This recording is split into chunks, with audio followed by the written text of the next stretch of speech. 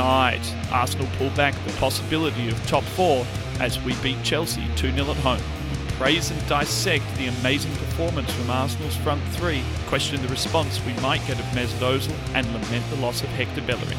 All this and more tonight in this, an Ars Brothers Rantcast.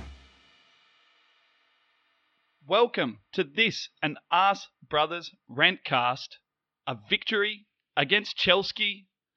If we had have been bothered or able to do a pod after the West Ham game, which we decided not to do based on technical issues and the fact that we were so fucking depressed, then I would have picked us for a loss. We didn't lose. Toby, we won. We did. What a surprise. We're back. We're back. I'm back, baby. We have our Arsenal back. No, I'm done with that. That's why I said it, dickhead. Yep. Good on us. Good on you. It was said with irony. Thank you for bringing the irony as I crack open this Colonial IPA tinny.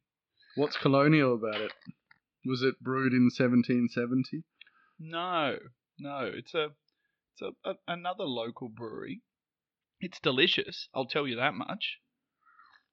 How many percentage is it, Max? How are you going to be by the end? It's no 14% Beelzebub's juice again when I got wankered a few podcasts ago. It's just a normal 6-point-something IPA, mate. So no passion fruit wank or anything? No sours, no gozers tonight. Just a good old-fashioned IPA. Toby, do you want to know something funny that happened to me today? What? So it's a Monday, happened funny to you today? And you know I play golf. You do. All right, I'm a golf tragic, a golf obsessive, a golfist. And I'm at a funny part in my golfing tenure, my golfing I don't want to say career because I don't get paid for it, but my tenure works. Leave it at that. Tenure. Okay, so I'm at a certain point in my golfing tenure where I have begun to play very well, but occasionally I regress back to being absolute fucking dog shit. So I made the cardinal error of going and having a golf lesson. And what ends up happening after you have a golf lesson is that you just play terribly. So during the lesson, you play amazingly, and then when you take it to the golf course, there are too many things going through your head, and you play terribly. So I played terribly today. Cracked the shits on the 6th hole, attempted to throw my 3-wood down the fairway, but as much like my golf for the day, I had been pulling the ball, I pulled my throw into the tree 2 meters next to me, and the 3-wood got stuck in the tree. So, kind of like you and me playing squash back in the day, you've just switched it for golf. Absolutely. So, I went to this tree to find the 3-wood, and it was higher than what I could get to. Then we attempted to climb the tree, but the tree was not a climbable tree. So I went back to my bag, grabbed a heavy-based club, a sand wedge, and threw that at the club that was in the tree, only to get stuck in the tree as well. That's brilliant. And suck shit, might I add. So, did you return for a third club? No, I play with three ethnic gentlemen. So I play with an Italian, a Serbian, and what's Mel? And a Maltese guy. So standard hospo team then. Standard hospo team, right? So Mel goes, just break it down. So he climbs up this tree. Just chop it down, bro. Chop it down, bro. Don't even, bro. Just chop it down. So Mel climbs the tree, breaks the tree. Both clubs come flying out the tree, and he turns around, looks at me, and goes, mate, we can't come back here next week. But we retrieved the clubs. Football? Yeah, we probably should. Probably should. Arsenal-Chelsea. After the West Ham game, Toby, I must admit my thoughts around this game were that we were in for a spanking. I put a couple of tweets out. I put a couple of things out on social media saying, I don't know how we're going to change this. I don't know what we're going to do to get the best out of our team. And one person who I struggle to remember their name came back and said, what we need to do is play 4 at the back, a diamond in midfield with Ramsey at the head, and 2 up front. Do you remember who said that, Toby? No. Who was it? It's fucking you idiot. Ah. Yeah, well, I was leading you towards what you had said. that guy sounds incredibly smart. No, the reason that I didn't tweak with that nice little spruik was that I was still approaching it from playing a back three. So playing the 10 in between the two strikers up front is something that I've wanted to see for a really long time. And to my knowledge, the only time I've actually seen it was maybe one half of football with the 4-2 against Spurs. So I've been pining for this, and I can't really understand why Emery hasn't tried it. Apart from the whole Ramsey saga, not utilising him. And Ozil, we don't even need to go there because he's not going to fucking do a defensive job. We got to touch on it. We got to touch on it at some point, but we'll save it. So yes, So thank you for that. That incredibly smart gentleman from Toby at Ask Brothers Rankcast did suggest that, but just slightly different to how you brought it in. Well, surprising that we haven't tried this style of formation, considering Lacazette's willingness to drop into holes and over the course of the season when Bellerin has been fit, how good the relationship between Lacazette and Bellerin has been. And we saw that early with the first chance of the game, which is a delicious ball down the channel that Lacazette picks up and pings a lovely ball across to Aubameyang, who really fluffed the shit out of that one. I can't work that one out. Can I just add that Bellerin actually, for the beautiful through ball to Lacazette, I think that was actually his third of those balls for the match, and that was within the first sort of 10 or 15 minutes. So that really is a great combination, or was a great combination, as the case may be, on a sad note. But in terms of the Aubameyang finish, I've watched it maybe 12 times now, and I can still not work out whether he fucked it or whether Azpilicueta got a boot in somehow. Look, there was definitely pressure from Azpilicueta.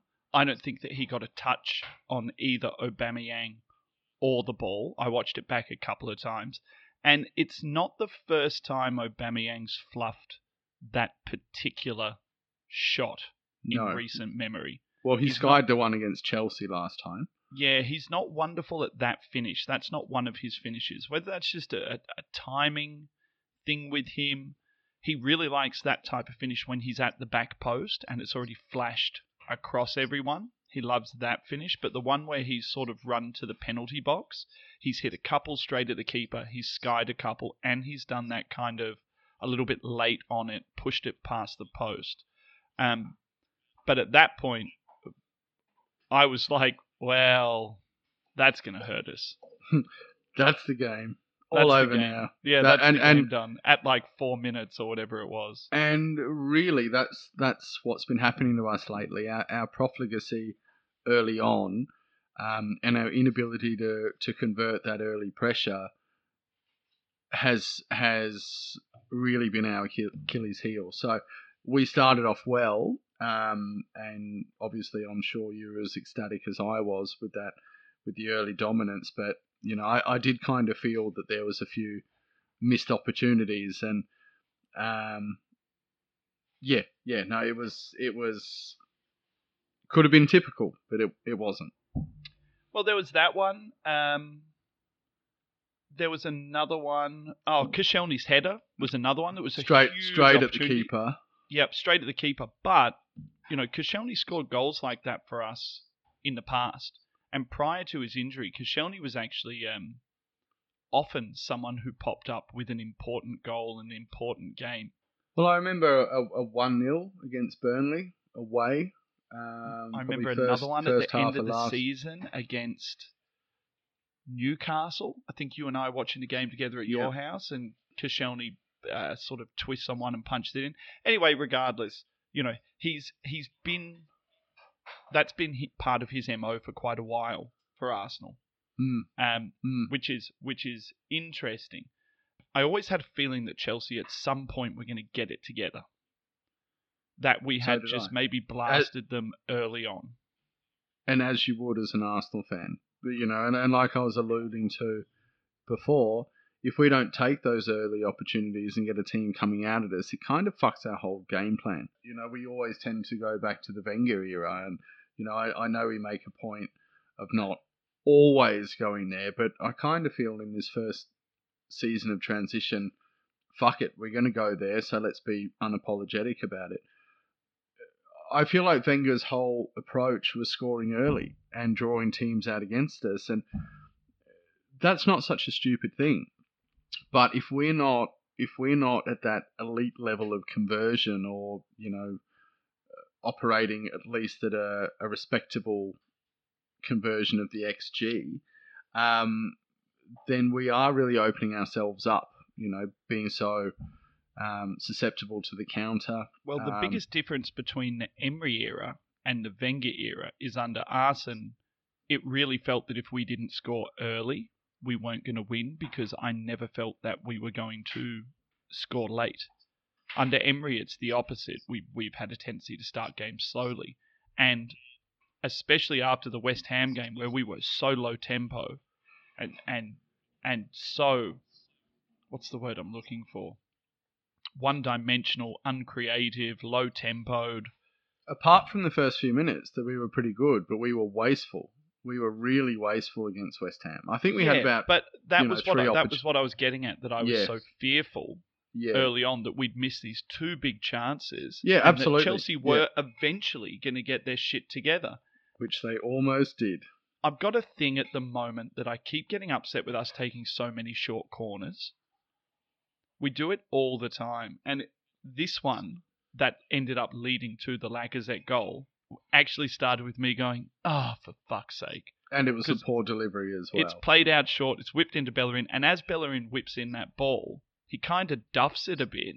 And I thought, that's come to nothing. What's the point of having centre-backs come forward? Lacazette takes 3 absolute world-class touches there. The one to trap it, the one to get it out of his feet, the one to shift it, and then absolutely cunts it top bins. I reckon there might have even been 4. It was 3 or 4, but it was a wonderful quickness of thought and deftness of touch to create space where there was no space, and that seems to be kind of one of his trademark finishes, to absolutely roof it. You know, I love a roofed finish. So do I. Loved a roofed finish? Theo loved a roofed finish. How do you always know I'm going to go there? Look. 1, you have the horn for Theo. I love him. Theo. It's the name of my firstborn. 2, he was our great white hope. 3, he loved a cunted finish. One of his greatest finishes actually came in one of our biggest drubbings in history. Do you remember?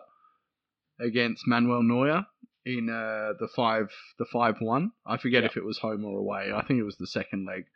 We started well. He gave us a gnat's dick of hope, and then progressed to not touch the ball for the rest of the match, which is Theo's way. So that brings us to the end of the Theo Walcott podcast. Stay tuned for the Arse Brothers podcast coming up next. Lacazette. Amazing finish from Lacazette. Really good, really sharp. He's hit that finish already this season, but you cannot take away the 4 amazing touches. It's not just the 3 before that. The 4th touch, which is the roof finish, is just simply outstanding.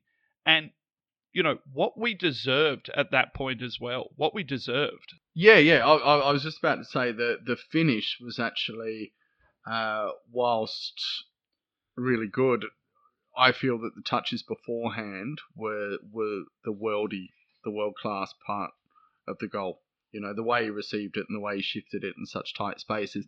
That type of goal for nothing thing is something that we've been lacking. You know that... We've said it so many times on the Arse Brothers, Toby. We have lacked people in this team for a really long time who can make something out of nothing. Because Arsenal goals have always had to be team-orientated goals. And we've always coveted that Jack Wilshere goal against Norwich, or the Rosicky goal against Spurs? Tottenham. Which one? There's Yeah, about don't 3 or even 4 start of me. them. I was having a talk to someone the other day about Rosicky being in my top 5 favourite Arsenal players of all time. But we've already done the Theo Walcott podcast, so let's not start doing the Zitz podcast. Yeah. Tangents, Max. Tangents. So many tangents. And we're trying to do this shit express now. We're trying to get it done in an hour. Fuck So that. We're fucked. You know it's not We're gonna always happen. fucked whenever we try and do this shit. Toby, one of the biggest things that I noticed after particularly the Aubameyang miss leading into the Lacazette goal and after that was the outstanding work rate of Aubameyang. Yes, we're going to talk about Lacazette's work rate. Yes, we're going to talk about Ramsey's work rate and how much he literally sat on Jorginho's face and made him eat his asshole. But He did. He's still pulling pubes from his teeth. Jorginho still can taste shit. That's how much Ramsey sat on him. But Aubameyang has shown something to us in the last few weeks. You and I have said this a number of times, and it was just highlighted in the game against Chelsea, that he has found a different part to his game that we didn't know he had. Yeah. Well, in typical Max mixed metaphors, the leopard has changed his stripes. He has. And I thought that it was a big V sign to the bench to Mesut Ozil. A big fuck you sign. I'm not saying it was a deliberate fuck you sign. I'm not saying that there's any sort of rift or any sort of disdain between Ozil and the Arsenal players. But I thought it was a metaphorical fuck you V sign A metaphorical to the bench and circumstantial V Yeah, sign, because it was. to say It to Ozil, absolutely was. do you see what you have to do? Do you see what's expected of you? So there's the first amazing slide tackle is recovering slide tackle from Aubameyang. The second slide tackle he pulls off is in the box, and he takes the ball, and it's clean. It was beautiful. It was beautiful. The third, he charged down a non-event and picked the pocket. I think it was Azpilicueta again, or is it Yep. Alonso? One of them. No, it was and Azpilicueta, and then he does a shimmy and a cut and creates a little bit of space and gets the shot off. Yeah, and showed rocket jets on his bloody feet while he was doing it. So yeah, I mean his defensive awareness and acumen is basically that's what Emery is requiring from his first 11 or first 13, 14. This is the thing that wins us games. And if we're going to look at a total juxtaposition from the West Ham game to this game, and I do have a bit of a worry about the away form and the home form, and that can tie us in a little bit with the confidence of some punters, actually betting for us against Chelsea, which we didn't see. But this particular effort, and I know we often talk about these intangibles, but this is what is making this team. This is what drove us towards the Freedom 22 or whatever it was for our run I think at it the start was Project 24. Yes. Yeah, look, I mean, it's the effort from the front and pressing as a team, defending as a team, and having an opportunity to win the ball back higher up the pitch. That's what's creating these pressure points. Well, I got given and a massive amount of shit online about a post I put up because I said there is no way that Mesut Ozil in this system could have been effective, and there is no way that we would have got the upper hand on Chelsea had we have been playing him, because this system required multiple press points all simultaneously reacting. Exactly. And the press from Lacazette, Ramsey, and Aubameyang set the tone for everything that we did. Absolutely everything that we did. And the only times we didn't get that press right turned into chances for Chelsea. And do you know where that came from? That came from us not pressing David Luiz hard enough. We were so worried about pressing Jorginho and so worried about pressing Azpilicueta that David Luiz actually ended up stepping up into pockets of space and playing balls over the top. And, on another day, Pedro could have scored a goal. He could have scored two. Actually, he had a couple of decent chances. He's another profligate motherfucker. Yeah, well, to me, he doesn't seem like that Barcelona Galactico type of quality. In all of this kind of joy in me watching the game, Toby, and the real excitement, and it wasn't the excitement of necessarily being up. It was the excitement of seeing the showing effort up from the players. Yeah, showing up was something to me that was just absolutely, I was ecstatic for it. Well, had it happened since before Christmas? Because I don't think so. No. And I've got this question to put to you later, Toby. So just hold that thought, because it's one of my big questions to put you later on. Okay. But right. At this point, I'm kind of thinking, are we not doing the same thing to Torreira as what Chelsea are doing to Kante? And I say this with a little bit of reservation, because I know how many people are going to listen to this and they're going to say, oh, you're such a Granit Xhaka hater, you're always shitting on the bloke, you don't like Lieutenant Dan. But by stats, Lucas Torreira had the most amount of lateral field coverage in the Premiership up until about 4 weeks ago. That means his sideline to sideline ability, the amount of distance covered sideline to sideline, was massive. Much like Kante's was the year prior. So Kante is now, Sarri is now playing Kante on the right of a three, and we're now essentially playing Torreira on the right of a three. And I felt that Torreira looked really lost and was really ineffective for large parts of this game, despite being still okay at what he did. Do you not think that this team would look a whole lot better with Torreira doing what he did so well in that lateral covering, where he was pulling into the right back position, pulling into the left back position as they advanced? In one word, no. If Torreira is the one that drops deeper, then his partner has to be Guendouzi, because Xhaka can't. He doesn't have the physicality. But we're playing in a three. No. If it's in a three, then it works. I'm talking about this system, Toby. I'm not talking about another system. I'm talking about this system. You're going to take a guy with incredible lateral movement, and you're going to put him with a guy who has really fuck all movement and no legs. I'll put this question to you. Did you think Xhaka was good this game? The reason I thought Xhaka was good is because I didn't notice him. Xhaka is a metronome. He is there to drive the play forward. Neither Torreira and definitely Guendouzi don't have the ability to drive the play forward and connect everyone together the way Xhaka does in that quarterback role.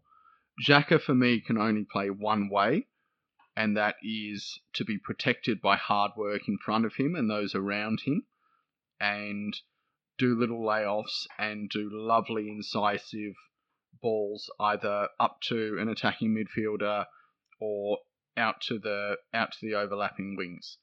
So for me, I had this feeling that Xhaka, I hadn't noticed him for this game, but in hindsight, I actually felt that that's why he did so well, because he was actually, Xhaka can only play as part of a midfield unit. So for me, Torreira going off and winning the ball higher up the pitch, yes, I understand, similar to Kante, you're actually taking away some of his best attributes, but he wins the ball higher up the pitch and he has more footwork in order to create space in tight places, or to create space in tight places and deliver little balls through to the attackers. So if it is a midfield three, or a midfield four even, if you add Rambo into that mix, I reckon this is a good combination of players. For me, one of my massive frustrations lately has been Guendouzi, not because of his lack of work rate or his lack of movement or anything. I just feel that he needs to play in a three. I feel that maybe we have stumbled onto a sweet spot here, and Ramsey is the fourth player in that mix, and we have that opportunity if he is going for another player to come in to that spot. So with what I was saying previously about the necessity to have a midfield 3 or even a 4 if you're playing with this diamond approach is to protect the back line. So I reckon that Emery has stumbled upon something now where we can actually play all of our midfielders, and all of them, maybe bar Torreira, is improved by their relationship with the guys that they're playing with in terms of like a partnership. Which solidifies my point where I was saying, and this is where I disagree with you. I agree with you with what you're saying, that in that position, in that role, he can still have an effect on the team. I agree with you completely. I think we saw even in this game, to some extent, he had an effect on the team from that position. He actually had 3 ball giveaways in the first 35 minutes. So keep that in mind. He didn't look comfortable there because he's not used to playing in a channel. He's used to playing central where he can be lateral. But I honestly believe that if you were picking Arsenal's best team right now, I would actually... Well, I mean, look, I'm not a Granit Xhaka lover, so I would dump Xhaka. But we don't have that option. We don't have the depth. So it might be a moot point anyway. But the preface of what I was saying, the point of what I was saying, was that if you are playing Torreira on the right of a 3, you aren't playing one of the best defensive midfielders in his rightful position. And I would rather him as that pressure release, the guy coming back and picking up the ball off the back 4, the guy who can twist, turn, release, play balls over the top, and have that ability to cover lateral distance, filling in for the wing-backs, allowing the wing-backs to get further forward. Yeah, and I can see where you're going with that completely. However, for us to utilise the squad to have those extra bodies who actually gel better as a partnership, I really think we're onto something here. So we do sacrifice Torreira a little bit to improve Guendouzi. What you're actually and saying Xhaka. is that I'm right, but given the squad that we have, this is the best way for us to field an effective midfield. Correct. Effective Correct. in inverted commas, not necessarily people in their best positions. Correct. Okay, well that was a long fucking way around. But I also feel that is almost the biggest tactical shift from the game, and that's why we won. So I reckon it was worth that lengthy discussion. I don't think that the tactical shift that occurred between those 3, being Xhaka, Torreira, and Guendouzi, was the conduit for success. The conduit for success was what happened between Aubameyang, Lacazette, and Ramsey, and the rest just kind of followed from there. That's my belief. I don't mind that perspective. I think that because of what those guys did in front of them, it allowed that midfield to be effective. I still don't think that is our best midfield. I still don't think that is our best midfield combination. And I especially don't think that those are the midfielders, as in their attributes, that you would want to play in that system. If I was going to play that system, like I said, I'd want Torreira deep, and I would want like ball-running midfielders either side of him. Do you know who I would love to see have a go in that system? Do you know who I'd love to see have a go in that system? Iwobi. And Iwobi. Both. I'd love to see a Torreira, Iwobi, Maitland-Niles behind a Ramsey, Aubameyang, Lacazette. That would drive fucking fear into the hearts of every team on the Premiership. It's creating a slight tingling in my loins if those guys can develop their defensive awareness. You know, if we can, Maitland-Niles doesn't lack. Maitland-Niles doesn't lack at all. And if you look at the stats on Iwobi, he's really down on production compared to other left-sided forwards. Again, inverted commas, forwards. Especially if you compare him to like Sane's and guys like that. But he's much higher in ball recoveries. It's just because it's fresh in my mind because I was looking at it the other day. I was comparing him to a few people. He's much higher in ball recoveries. He's much higher in tackles. Wenger always said that he thought that would be where Iwobi would end up. And I agree. And look at his physique as well. Like, I know. And he's got no end fucking product anyway. Correct. So in that position, he's going to get on the ball, he's going to run. And Iwobi's played plenty of beautiful reverse balls and things like that so far this year as well. So I'd really like to see him get a run there. For me, if I'm picking my Arsenal team moving forward, based on this performance, I'm picking Koscielny and Socrates. I'm picking Kolasinac and my whole point just fell apart because it just smashed into my central cortex that we don't have. The central or the cerebral? My frontal cortex lobe. My lobing cortex. The same thing that told me to throw the sand wedge at the 3-wood, and then they both got stuck. That's an entire damaged hemisphere. But given if we had players to be fit, let me just change it up. Given that we had players to be fit, I would prefer that we played a back four with Torreira in the deepest role, 2 ball-running midfielders. The only 2 ball-running midfielders we have are AMN and Ainsley Maitland-Niles. Ramsey in front of them and the other 2 boys doing exactly what they did. I feel that it is a formation that maybe we can grab onto for the rest of the season. I agree with you. The back four with that central pairing, and I feel like we're going to move on to this, so we shouldn't spend too much time, was the first time we've actually seen something really coherent and something that we can move forward. What is the fucking thing that didn't exist that drove that to be happening? Cover from the midfield is my biggest point. No. What? No fucking stupid red-bearded German getting down like James Brown. I'm not going to go down that path. That was what the fucking difference was. That's fucking too... It's too easy. It's too easy. It's not too easy. What you ended up with was 2 older centre-backs who were both willing to be centre-backs, and because of the midfield in front of them and how many bodies we had in the midfield, they didn't feel the need to step up and play balls. They just concentrated on being defenders. Exactly. A defence is only good as the protection in front of them. And that has been my bloody narrative, for want of a better word, for the last month. You know, I still think that if you put Mustafi in that, you don't get the same sort of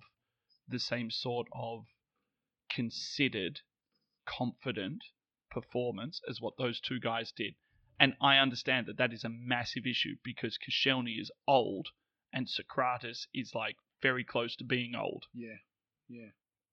But fuck it. If that's what we've got to play for the rest of the year, provided they're fit, Toby, that's the number one. I'm down with that shit. That's the number one. No doubt. To the defence of Mustafi, and I'm not going to say that we weren't more defensively secure without him there. 2 things.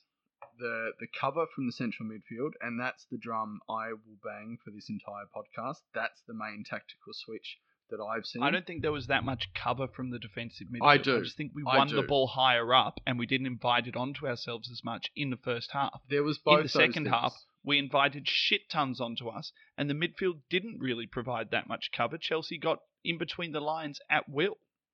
Well, they did. They provided a shit ton of cover. And then the defenders dropped in and harried the balls back to the field from the opposition. So, I mean, maybe we perceive things differently in that regard. My defence with Mustafi is that he's still young, he's still developing, and he's a better forward-playing centre-back than the other 2. I mean, and in particular Socrates. I'm not saying that he should be first choice. I absolutely think he should be the backup to the Koscielny and the Socrates partnership.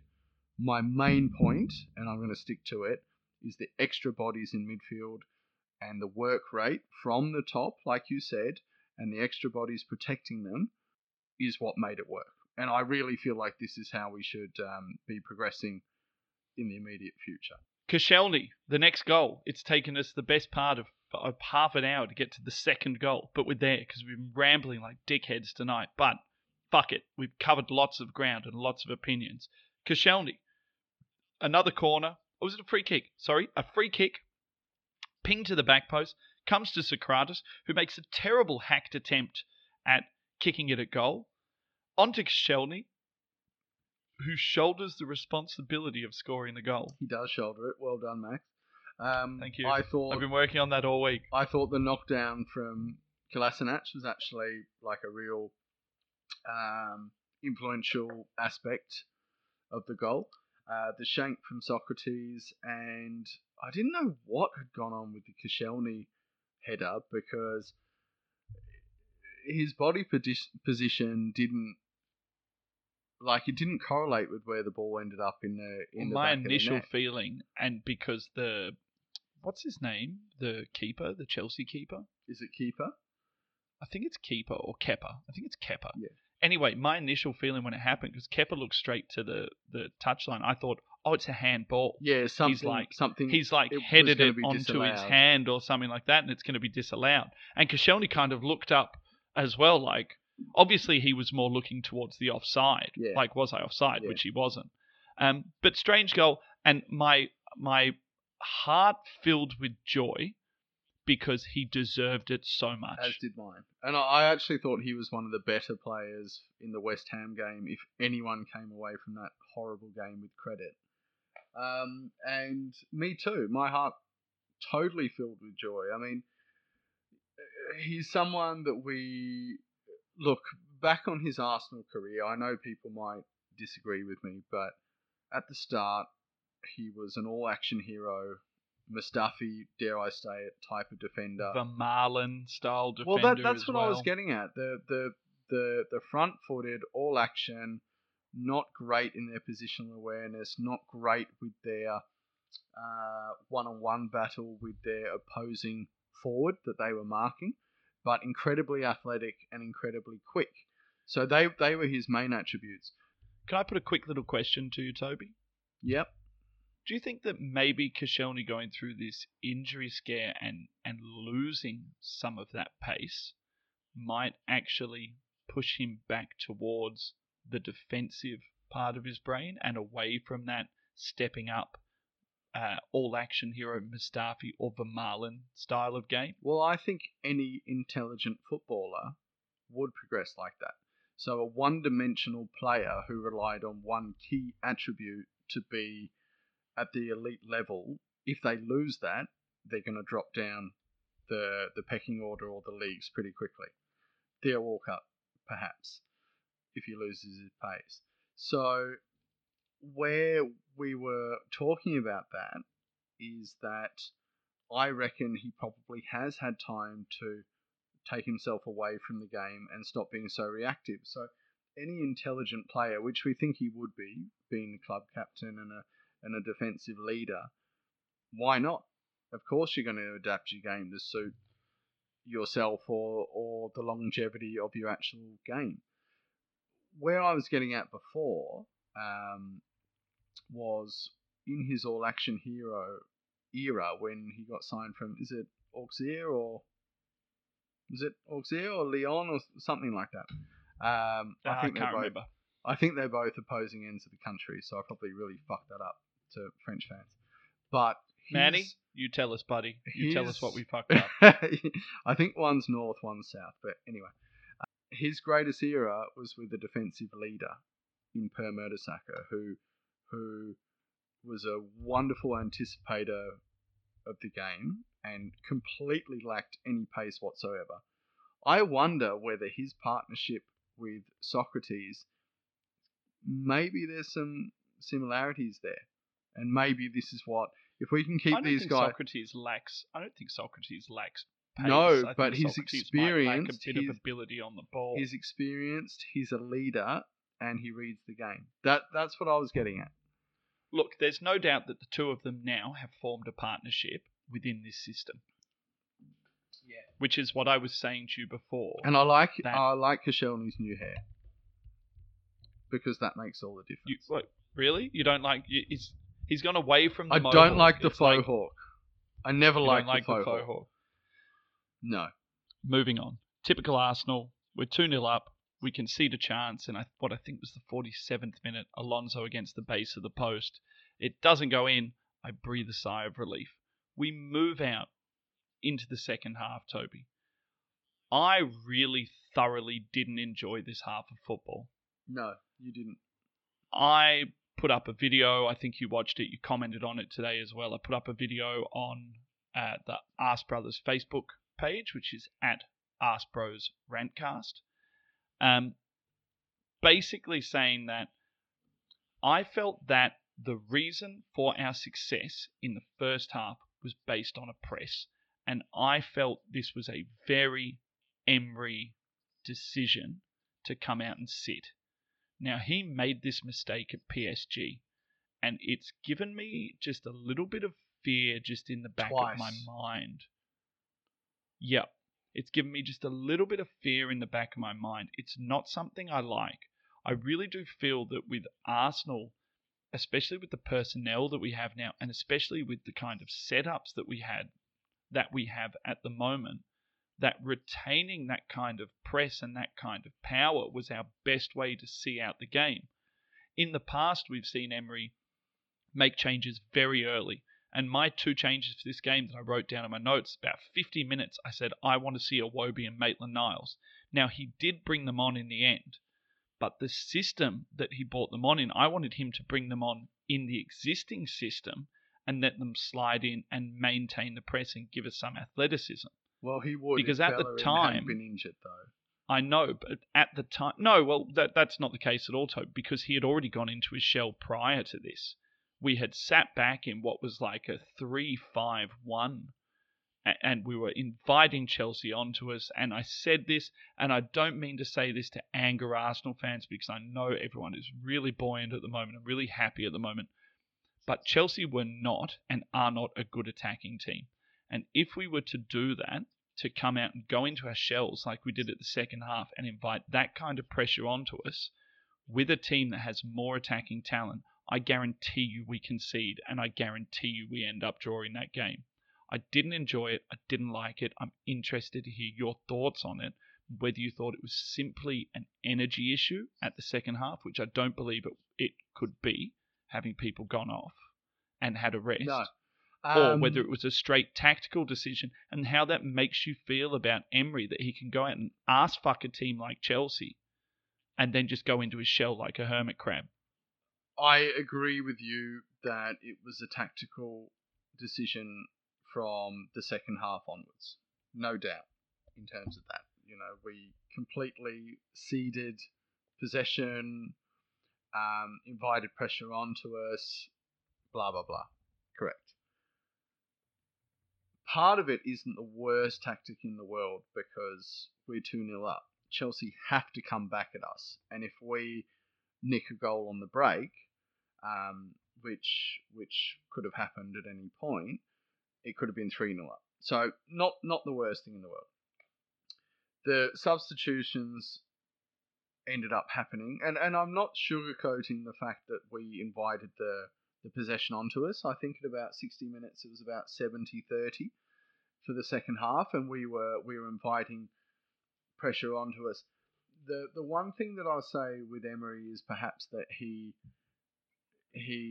felt like the battle was won. You know, your Pedros, even your Willians, who's been a thorn in our side, your Hazard operating probably too far up the pitch to be effectual against us. Even Effectual? Yeah, effectual. Effective. Is that a word? No, I made it up. I meant effective. I'm drunk. So Let's run with it. Let's run with it, buddy. yeah, effectual. Use it twice more in a sentence, and we'll. I'm going to go with it. Effectual. Effectual. Effectual. It's usually like... me who fucks shit up. This is me at my most academic. Anyway, so it didn't allow Hazard to be effectual. Exactly. So it was a confidence in our setup and our structure. That's why I'm going to go with it. So the question is at heart here, Toby, does it worry you that Emery is going to employ these kind of tactics with what we know didn't work at PSG? We don't have the PSG team, but I'm not going to say that there isn't a slight flickering in the back of my mind that it happened. There was the PSG against the Barca game, and I think it was Juve the year before that. I think both of them were 4-goal advantages going into the second leg. So that does concern me to some degree. And didn't we do this against Chelsea when we played Chelsea earlier in the year? We were all over them. We went into our shells. We ended up losing.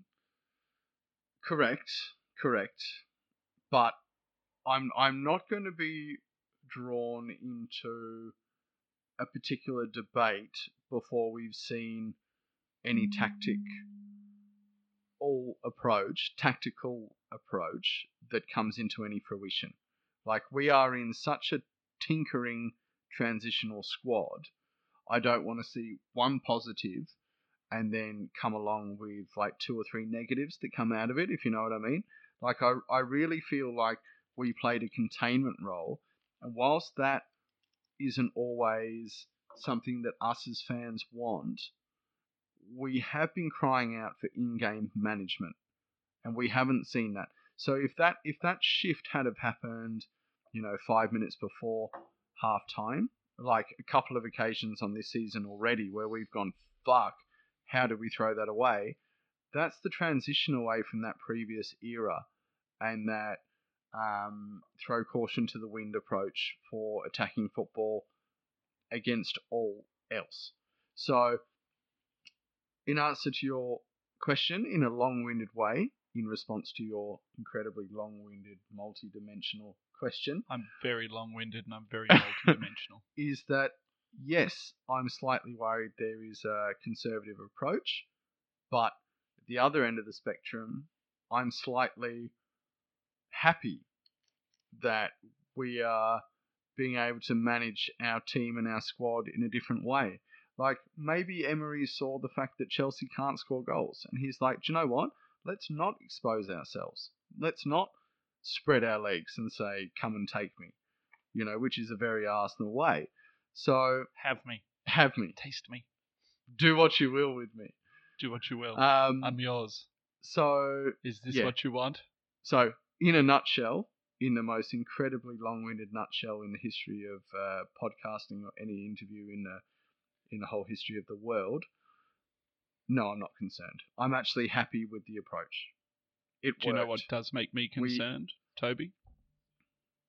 What? You know what makes me very concerned? What? The injury to Hector Bellerin. Yes. Now that, there is no other way to interpret it as we're fucked, and as a human, I'm incredibly sad. Like, I was actually close to shedding a tear. This is one of our guys who seems like a bang-up guy, a proper Arsenal man, a junior. It's a horrible, saddening situation, and something that you've got to say is incredibly bad luck to himself in the timing of his career, and also to Emery, because I really felt like, this wobble that we've had isn't entirely down to any coaching. It's absolutely has been influenced by the spate of injuries, and in particular, long-term injuries. So, anyway. Couple of different reports out there at the moment. Some saying medial, which is much better than ACL.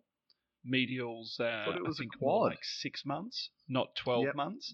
There's also another report out there that it's a quadricep tear off the bone, which is 9 months, which again is better than an ACL. Basically, everything is better than an ACL, especially when you are a fast twitch fiber running player. ACLs are fast ways to end those types of players continuing to play with that kind of explosion that they've had. Theo Walcott's, Torres's, name any number of ACLs of players who have just never quite been the same after an ACL. Hector's young, it's great, but there are a couple of different reports out there. One came out straight away which said, no, it's a quadricep tear. I haven't seen anything else on that. There's one on the Mirror today saying it's still very swollen. The doctors think that it's a medial tear, not an ACL tear. So that's great news for Hector. It's still him fucked for the season. He's gone. We're not going to see him again. And it brings up a question about Ainsley Maitland-Niles. Is this going to be fantastic for Maitland-Niles that he's going to get a big old dirty run in the team? And at his age, playing minutes are as important as positional minutes? Or does it mean that Maitland-Niles is going to get no time in the midfield, and he's shown this year that playing, especially on the right of a front three, he's been really good? It's a strange situation that he's in.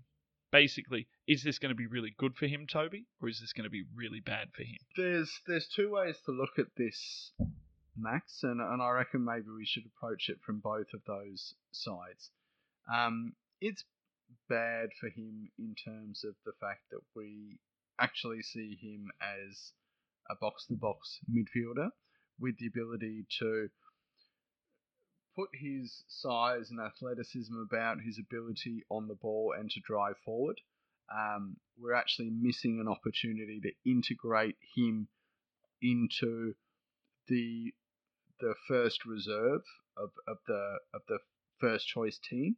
That would have been wonderful to give him a crack in the positions we were alluding to earlier on, in the FA Cup, the UEFA Cup, I'm such an old man, the Europa League, and then coming on in that position when a game is won or when a game, needs to be changed, affected in some way, say the 60th or 70th minute. So that's a shame in terms of his development. The other shame is that he performed very well from a wide-sided forward position, against Liverpool in particular, for a lot of the same reasons I was just alluding to before. But if we're going to switch it to the positive, and there isn't a lot of positive by losing Bellerin for the season for potentially 9 months, this guy, unless we go out and spend money or play the loan system, I mean, Nathaniel Klein has already gone to someone shit like Cardiff or Bournemouth or something like that. I don't think there's a lot of opportunity for us to play the loan market, and we sure as shit know there's no money to go out and buy someone who's as good as Bellerin. I mean, he would be in the top, 3 or 4 fullbacks in the Premiership, if not the world at the moment. So, as a positive note, this is an incredible opportunity for Maitland-Niles to play himself into recognition. And whilst I don't think this is his position in the long term going forward for Arsenal, this is an opportunity to play like a Flamini role in 2006, playing at left back, going all the way to the Champions League final. Like, this is an opportunity to solidify himself in a team that he's only had sporadic performances so far.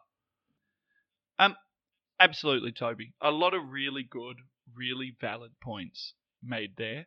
My personal opinion is I think it's going to be good for Maitland-Niles, because I think at his age, just game time matters. Just running in the team matters. Do I think it's going to be his position long term? Absolutely not. Yeah, me neither. Me neither. But if it gets him on the pitch and it gets him running and it gets him playing with the team, interchanging with the team and building relationships with the team, it can only be a good thing. Yeah, no, agreed. And hopefully overall that's our message, because it really is an opportunity for a very talented player. Toby, 2-0 to Arsenal in the end. Some things to consider as far as things that we weren't happy with. Yeah. Some things to be worried about with the Bellerin injury. But overall, a performance off the back of the West Ham performance, which had very little energy and what people perceived as very little effort. Comparative to that, it was a really great performance to see Arsenal show up. Completely. I mean, I actually thought that our season was over, and it would have been a very early point in the season to lose complete faith in your team.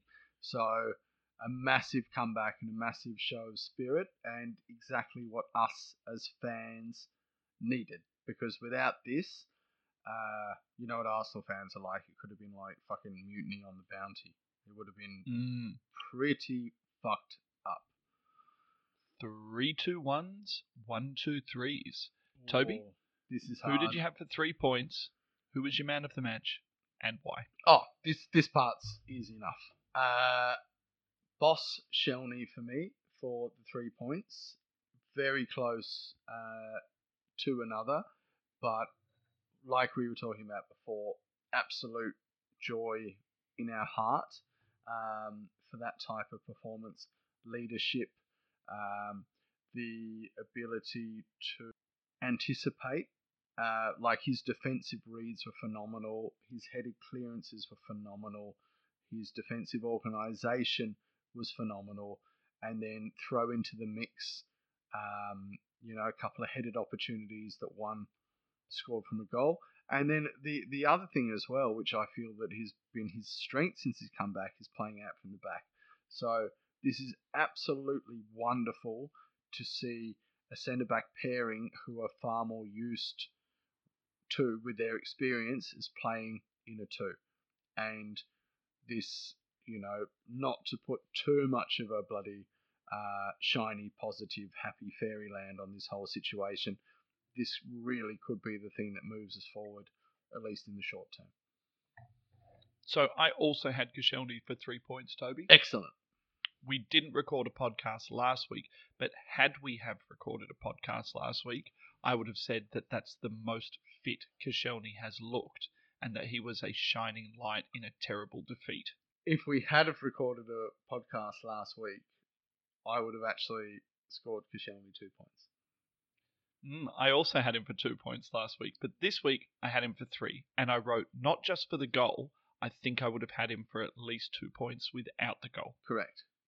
So it's not a fantasy points thing. No. It's not just that he scored the goal. I thought he was amazing. I thought he popped up. He took up very good defensive positions throughout the game. He was great with his head. He probably had 2 or 3 balls where they look like very easy clearances, as in balls being flashed across the face. But the positional awareness to be there is what makes them look easy. A lesser player like a Mustafi might do something that looks amazing there with a big slide, and everyone's like, oh, wow, Yeah, big slide, he cleared it out. But Koscielny was just there just to dink it out with the side of his boot. And then he had the wherewithal to instigate counterattacks from our own defensive line. Passing out from the back was really good. It was beautiful. Topes, who'd you have for 2 points and why? I had Lacazette for my 2 points, and it was really close in terms of the man of match, because would Koscielny have been awarded the 3 points without something to hold on to, which Lacazette created single-handedly, let's say. So there was the build-up play, the partnership with Bellerin, the setup play to Yabangan Man, who didn't take the opportunities, the work rate, and the finish from nothing. So this was an unbelievable performance, and I just want to bring you back to about before he got subbed. I forget when it was, between the 60th and 70th minute, or it might even been later. He actually defended from. So we cleared the ball from our own defensive line. It bypassed the midfield that were marking their attacking players, and it was actually Lacazette who pressed them so hard that they ended up just dispersing and not even bothering with their attack and going straight back to the defenders. For me, that moment was a total boner moment. And, people look at the highlight stuff of the game, the highlight reels, the fantasy.premier league, goals and assists. But for me, that was one of the biggest moments of the game, and I fucking loved him for it. So, against popular opinion, Toby, I gave my 2 points to Aubameyang. Yep. And I'm going to explain to you why. And it took a great deal of thought. Yep. Right? But I wanted to reward Yabangan Man. I couldn't reward him with the man of the match. No. I wanted to reward him with 2 points. Because for a player who generally needs to score to be effective, and throughout this season has needed to score to be effective, I felt this was his most effective game without scoring for the season. If nothing else, that deserves a reward of an additional point. more so than just giving someone that 2 points because they scored a goal. So I felt really connected to Aubameyang in this game. I felt that he's getting towards a status for me that not a lot of players have got to for me for a long time in my love of him. We talk about Arsenal love and we talk about player love and how someone actually ends up becoming one of those guys who we see as our own. Aubameyang is really thrusting himself into the hearts of Arsenal fans right now, and the amazing thing is he did it in this game without scoring. I will remember this Aubameyang performance and those slide tackles at the end of the season as much as I remember some of his goals. So for that, I gave Aubameyang 2 points. Beautifully put, Max. I will rub my index finger under my eyelashes and wipe away the tear. That was a really beautifully, articulately way to describe your banging man's defensive performance for that and the team performance. And I absolutely loved that aspect of him. And I think there was one more game over the Christmas period that he did that. Unfortunately, he's been doing it for a few weeks now. Unfortunately, he backed it up with the West Ham game, where for whatever reason he lost his head a little bit. You know, he looked frustrated and he wasn't able to do that anymore. And I think that was a reflection of no midfield creators and no service of the overall performance. But in terms, let's concentrate on what he did well in this game. No. I'm leading towards that. Like in terms of how we feel as fans towards him, the respect shown for that level of team and defensive awareness and selflessness, let's say, and I think that's a really big point in any team. Massive kudos for awarding him for that.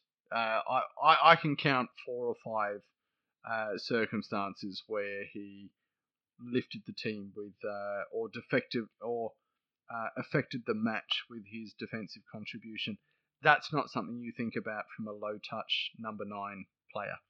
And the way he's told a lot of Ozil fans to go and fuck themselves with that performance. Oh, massive. A lot of Ozil fans who sit there and say, oh no, it's just Mesut, he's mercurial. Fuck you. That's what happens when a player comes into a team and says, oh, you need me to do a job? Oh, you need me to do something? We need a result because our season is on a knife's fucking edge. You need me to go and do something? I'll go out and do it. Have my 2 slide tackles, my charge down, my press on Azpilicueta, and my general work rate throughout the game. And you know what? I didn't get my goal, but great point. You're going to give me 2 points for that performance. Great point. And in terms of the balance of our season, I think you've just really hit something. I think you've really hit something outside of our usual. What's the word I'm looking for? The way we interpret it or analyze it or score a performance. Big point. Like those moments of the game could have been really influential in a negative way for our season. So I wanted to reward him, Toby. No, I actually nearly gave him man of the match, and I just pulled it at the last second. Yeah. I just pulled myself back for getting overly worked up because there were some misses in there. But that's what I wanted for 2 points. You just fucked me. Anyway, we'll work that out. 1 point, Toby. Who'd you have and why? I had it for the fridge, Kolasinac. Interesting. For a defensive awareness which was beyond what we have come to expect from him and his attributes going forward. So I thought he was quite quiet in the first half, but maintained more of a positional awareness. And then I feel that he was tasked with more of a go forward in the second half and became probably our best creative outlet for the second half. He probably wasn't in my plus points for the first half, but he sure as shit was for my second half. And upon reflection, I saw how he didn't expose us in that first half period. So for me, +1. Look, my +1 was for Lacazette. On another day, Lacazette easily could have been man of the match. He easily could have been 2 points. The toss-up between those guys for me was, much of the muchness. Great goal. Goals win games. Like I said, 3 world-class touches, maybe even 4 world-class touches to score that goal. And not only that, but I loved how he dropped into space, pulled right, pulled into the hole. I stand by this thing I said to you a while ago, Toby. I stand by it. I would have loved to have seen a Welbeck, Aubameyang, Lacazette front three because I actually think Lacazette could be an amazing number 10. He loves pulling into the space, but it's an argument for another podcast. I thought he was fantastic, as you thought he was fantastic. Lacazette, I love you, buddy. And he could have been big time. He could be a 9.5. He doesn't need to be a number 10. Absolutely. In a front three. I was saying earlier on in the year when we were pushing Aubameyang wide, I was saying for large parts early on in the year, I don't see why we don't push Lacazette wide. He seems to be comfortable out there. He even showed in this game he's got delivery and he's got production. He's got a good relationship with Bellerin. I mean, I don't see why Lacazette's starting position couldn't be on the right of a 3 with you bang a man in front of him and someone else off the left. It's all just shit and fucking sticks. I see them as... Is that a saying? Is that a saying? I don't think so, but anyway. All right. Well, it's all shit and sticks, Toby. I think there is splitting front 2 with either a 10 or a 9.5 to come in through the middle. So we don't need to play with that structured front 3. Whichever side of the pitch the play is going in, the other from the far side comes in and finishes. I think it's as simple as that. Absolutely. Toby, we spoke about this when we called each other the other day. We did. What's about to happen is the problem with what Toby and I have set up with a 3-2-1-1-2-3. The issue is that when you have predominantly a great performance or a dominant performance, and really majority of players score a 7 or higher, it becomes incredibly hard to give negative points. So what ends up happening is you end up kind of picking flashpoints or moments in games that for whatever period you thought, oh, maybe that's him not playing really well. So don't take these to heart, listeners.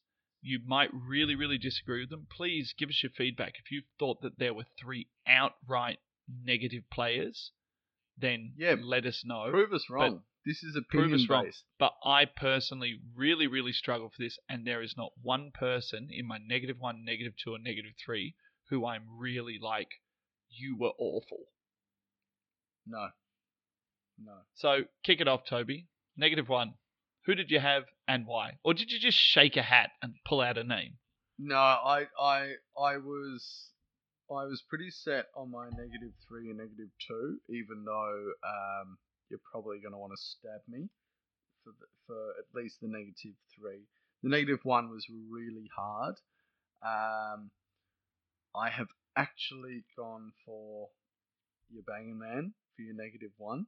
Do you feel bad about it now that I gave that heartfelt speech? No, I feel fucking horrible. But the player that I had previously didn't do anything wrong.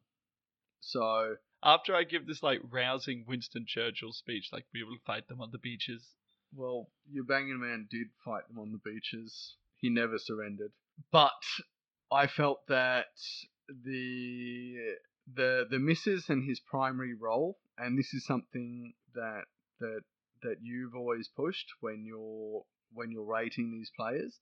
He really is there to score goals. So there was 3 opportunities where he didn't hit the target.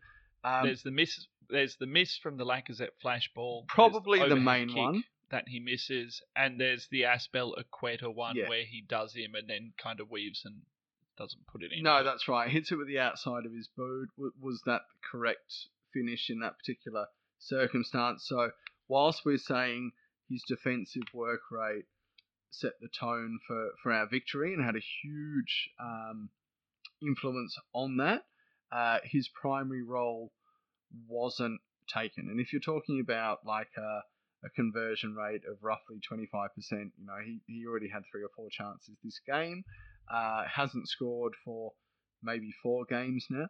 So that's my basis for that -1, even though it hurts. And I'm going to stick with that because a player that I was considering for -1 in Granit Xhaka made absolutely no errors for the day. None. Well, Toby, I gave -1 to Lieutenant Dan, Granit Xhaka. And do you know what I wrote down? You didn't notice him? No, I just wrote down it's because I don't like him and I had to give it to someone, so I gave it to Granit. That's what I had done previously. That's how much I struggled with this -3. Like I had, do you know what? Can I tell you the 3 players that I had in there? Sure. So I had Guendouzi in there. His stats were actually amazing. He had like 6 ball recoveries, 4 tackles. I think he was like the 3rd highest amount of distance covered by any player and the 2nd amount of touches. Stats don't mean everything. No, I know stats don't mean everything, but I was really like just trying to pick someone. I was like, well, sure. what was your effect? And then I thought, well, maybe you did have a good effect. You want to know the one that's going to really rock, really going to rattle some cages and fuck some shit up?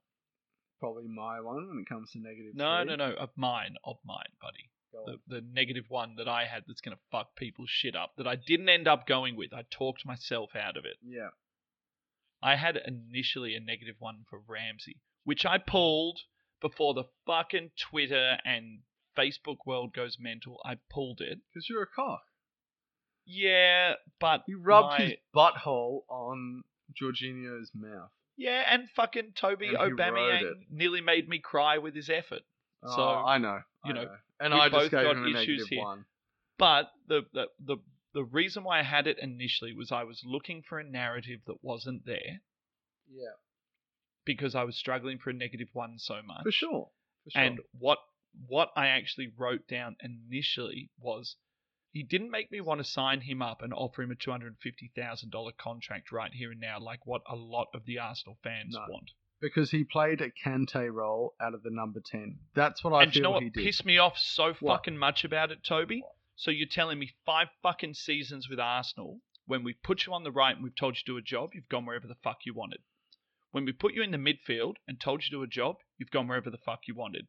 Now that you've signed a contract and your whole role for the rest of the year is to make Arsenal fans like you so they regret you going, now you finally show fucking positional awareness and stick like glue to Jorginho the entire game? That was why I wanted to give him a -1. Gotcha, but who was his manager? What was his directive? No, I get that. So the consummate professional, and I'm no Ramsey lover. Let me put that. Do you understand what I was saying at least, though? Like, now you go and do this shit. He seems to be responding better than others, let's say, in the team, to an actual job description. He's shown that. So, whilst I'm not... Now that he's going. Correct, but let me put this in here. I am not unhappy that he's going, but do I believe that he was a wasted talent and that he could have been coached with more directive? Absolutely, yes. Should he have been the greatest central midfielder that the Premier League this era had seen? Well, that's Absolutely. A bit much, but possibly. No. But possibly. I honestly believe that. For all the people who fight me on Facebook and who fight me on Twitter when I say that I don't like him, the preface for why I don't like him, the preface for the reason why I've said don't let the door hit you in the ass on your way out, is that he has never been the player that he should have been. Correct. The player that he should have been a connective midfielder. Like I've said this time and time again, back in the day he used to average over 4 tackles a game, and people say to me, oh, he's been asked to play different positions. That doesn't sit with me. That doesn't sit with me. Right? it just upsets me and it annoys me that for so many years, and even at the start of this season, Emery essentially asked Ramsey to play this role. At the start And of the he didn't season when he step up. backed him, Yeah. and he didn't step up, and now he's going to do it. Now all of a sudden, relaxed Aaron is going to be like, "Oh yeah, you want me to sit on Jorginho? I'll chase him around all day." He barely went in front of the strikers. He barely ran into the box chasing goals. It just upset the shit out of me because In the City game at the start of the season. yeah, it upset the shit out of me because the idea that now this guy is going to show us what he could be to make us regret losing him. That's why I had this world-rocking -1, which I didn't end up going with before everyone loses their fucking shit, because the defensive performance and the pressing performance that he put in this game was essentially one of the 3 pillars to us getting on top of Chelsea. Correct. So correct. That's what I have to say No, about no. that. Well said, and let's put a line under it, because this Ramsey discussion has gone on for so fucking long. Management has so much to do with the performance of the followers. We're So talking what are you about. saying? Wenger fed him grapes and told him he was a god. Yeah, I am. Fair enough. And there is also, don't forget, like a real language issue with Emery coming in and not speaking the language, not being able to put his message across, tickle the heartstrings, understand the culture, all that stuff. We're actually seeing a response now. We're actually seeing a response in a player. So, yeah, have we missed an opportunity? Probably. Was the player a bit maverick and injury prone? Abso-fucking-lutely. Was the player ready to change and acclimatise to what Emery wanted? Probably not. Not at that point. It's taken him 6 months. Not at that point, but now he's decided that he's going to do it. Anyway, and I said this in my driving in cars with Aspras video. Bruh. I'm at a point where if Ramsey is willing to do this job for the rest of the year, considering the personnel that we have and how we really need to be successful this year, then I'd hug him and quite I'd shake happy his to hand. play him every day. Yeah. I shake his hand and I say, Aaron, if that's what you want to do, if that's what you're going to do for me, you'll play every game. You'll start every game. Yeah. And I'll play you in this system. Yeah. And that's not me loving you. That's not me tickling your balls and working the shaft. That's just me saying, if you can do this, I honestly believe it might be the best possible thing for the team. Correct. Toby, -2. Who'd you have and why? -2. Does anyone even remember who we had for -1s after that rant? Jesus Christ. -2 I had for Guendouzi, who actually had a pretty good game, but showed the very point that has been annoying me over this Christmas period. So that is, as a 19-year-old who isn't used to the incredible fine margins that happen in the Premiership, and the tracking back and the marking of the players over their shoulder. So your main issue was those, I think there were 2 instances where Chelsea ran through in the second half and Guendouzi didn't track his correct. runner. And not the great things he did, the non-tracking of the runners, because correct. he is not defensively aware. And he did a lot of good things, might I add. The usual things that he's good at, the making of space, the layoffs, the constant balls to always make himself available to receive the ball. Some of his forward play was really good as well. But yeah, just the lack of awareness of runners off his shoulder. And that was a big point. And if Pedro had have taken another touch when he had acres of space, during the time that we were intentionally trying to sit back and invite pressure, if we had gone 2-1, if they had scored another goal and made it 2-1, then I reckon we would have at least drawn that game, which is what you were Toby, talking about with your fear. Me reconsider. Not that I'm going to change my points, but you have made me reconsider in some way what I thought of Guendouzi's performance. The one thing I will say is I think there's a little bit of not venom, but a little bit of dislike towards Guendouzi at the moment, because he's not the player that we need. Correct. I love the But- bloke, but he's just But not the guy we need. You cannot make him what you need. Ah, He is what he is. He's 19. You can't wish him to be, what's his fucking name? Musa Dembele. You can't wish him to be Nzonzi. He is what he is. He's 19. He stepped up massively. He always shows for the ball. He gives 100%. I just think that there's a little bit of consideration that we need to make for the fact that this kid never should have played this much football. He was never going to play this much football, and we cannot force him to be something that he isn't. He is the player he is. He's a high-touch, tempo, triangle player. absolutely. And my exact point from way earlier on in the podcast is that is why you give him partners in the midfield. The fact that you put bodies next to him, a 3 or even a 4, if you look at the way we played, that completely nurtures and enhances everything that's good about him. Okay?